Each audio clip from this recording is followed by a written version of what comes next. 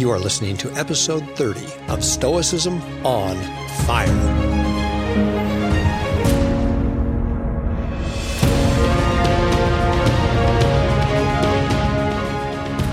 Hello everyone, this is Chris Fisher, welcoming you to the Stoicism on Fire podcast, where the ancient practice of Stoic philosophy as a way of life and rational form of spirituality is still alive.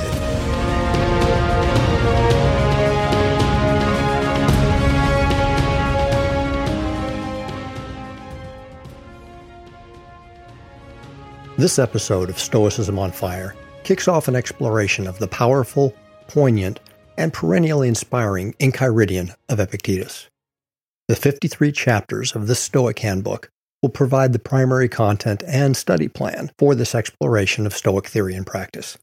However, I will incorporate other Stoic texts and the insights of scholars where appropriate for the subject at hand. In this introductory episode, I will provide some background on the Enchiridion. Then, in the next episode of Stoicism on Fire, we will begin the chapter-by-chapter exploration with the frequently quoted Chapter 1. The Enchiridion, like the Discourses, was written by Flavius Arrian, who was a student of Epictetus and later became a public servant under the Emperor Hadrian and a respected historian. In a letter to Lucius Gellius, Arrian claims that the Discourses are, quote, word for word, end quote, taken as best I could from the lectures of Epictetus. The Enchiridion, frequently referred to as the Handbook, is a compilation of passages drawn from those discourses. As a result, many of the chapters of the Enchiridion can be directly correlated to passages in the discourses. Those that cannot be correlated likely come from portions of the discourses that are now lost to us. The Enchiridion, more so than the discourses, has been the historical gateway into the thought of Epictetus. For example, Simplicius, a 6th century Neoplatonist, wrote a commentary on the Enchiridion that served as an introduction to Neoplatonist philosophy.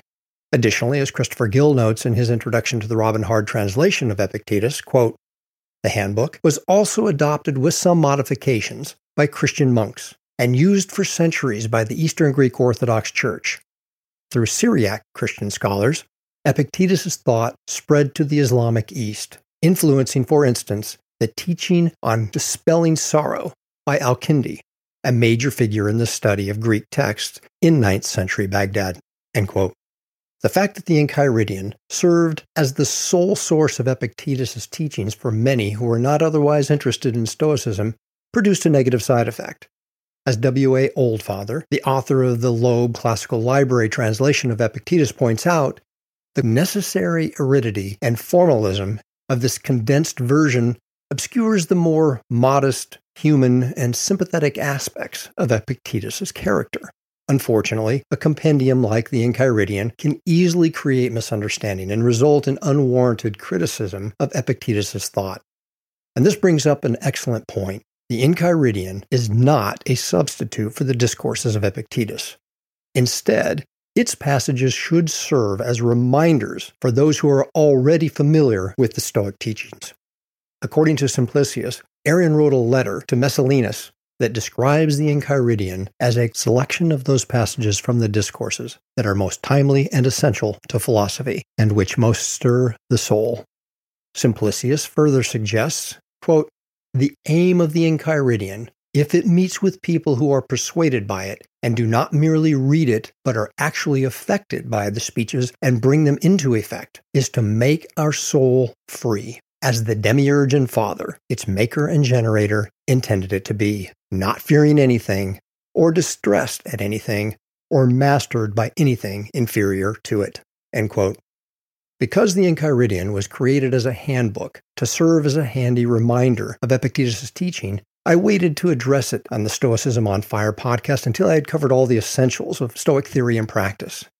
Again, the Enchiridion is not a standalone text of Stoic doctrine. Instead, it serves to remind us about the teachings with which students and practitioners of Stoicism should already be familiar. This podcast series will explore the Enchiridion with that in mind. Therefore, I assume the listener is already familiar with basic Stoic doctrines and practices. If you are new to Stoicism, please take the time to listen to Stoicism on Fire podcast episodes 1 through 14 before proceeding.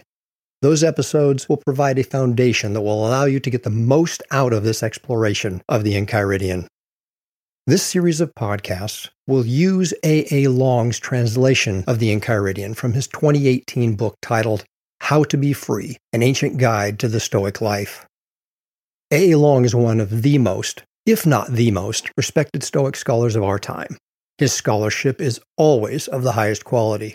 Therefore, in deference to him, I will use the title Enchiridion instead of handbook throughout this series, and I will spell it as A.A. Long does, with the additional E in the middle.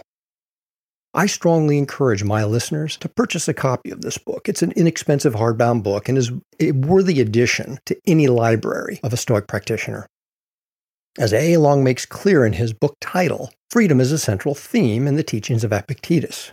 In fact, on the front flap of the dust cover, Long writes, quote, "Freedom, for Epictetus, is not a human right or a political prerogative, but a psychological and ethical achievement, a gift we alone can bestow on ourselves." End quote. This is consistent with his previous book on Epictetus, where he argues 4 principal concepts give Epictetus's philosophy its unity and coherence: freedom, judgment, volition, and integrity. On the principle of freedom, Long wrote, quote, "Freedom, underwritten by the theology we have just observed, has nothing to do with liberty in a social or political sense. The freedom that interests Epictetus is entirely psychological, logical, and attitudinal. It is freedom from being constrained or impeded by any external circumstance or emotional reaction." End quote. We will see each of these 4 principles, freedom, judgment, volition, and integrity, during our exploration of the Enchiridion. However, freedom will be emphasized because that principle is pervasive in the teachings of Epictetus. This focus on freedom is likely because Epictetus was in fact a slave himself before being freed and becoming a Stoic teacher. As a result of that experience, where his external circumstances were controlled entirely by the whims of his master, Epictetus developed a profound understanding and appreciation for true freedom, which is naturally free, unimpeded, and unconstrained. As A.A. Long notes, for Epictetus, freedom according to this notion is neither legal status nor opportunity to move around at liberty. It is the mental orientation of persons who are impervious to frustration or disappointment because their wants and decisions depend on themselves and involve nothing they cannot deliver to themselves. Epictetus reminds us that true slavery has nothing to do with chains, freedom of movement, or the ability to carry out one's intentions. As a result, he teaches the slave how to be truly free while simultaneously reminding the free person that they are enslaved by their desires and aversions. Nevertheless, as Long points out, this conception of freedom is not the invention of Epictetus. Quote, "According to Zeno, the original head of the Stoic school, freedom is the exclusive prerogative of those who are wise, while inferior persons, who comprise the majority of people, are not only fools, but also slaves." End quote. Therefore, when Epictetus calls his students slaves in his lectures, he is not insulting them.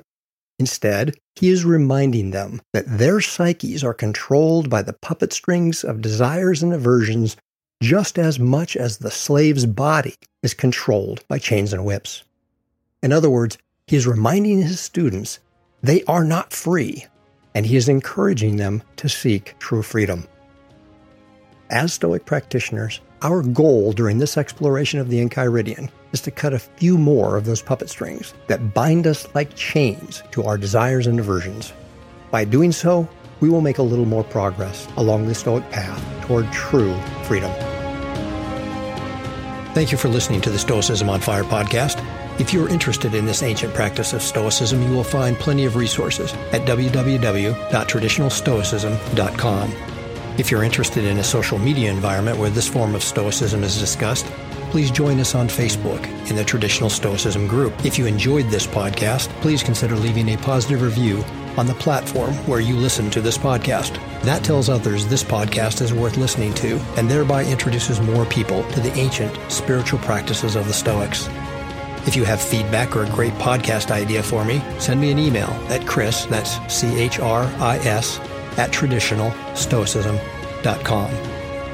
Until next time, I hope you will continue exploring traditional Stoicism, where the cosmos is alive with the meaning and purpose of the divine creative fire of the ancient Stoics. I wish you well and encourage you to keep your practice of Stoicism on fire.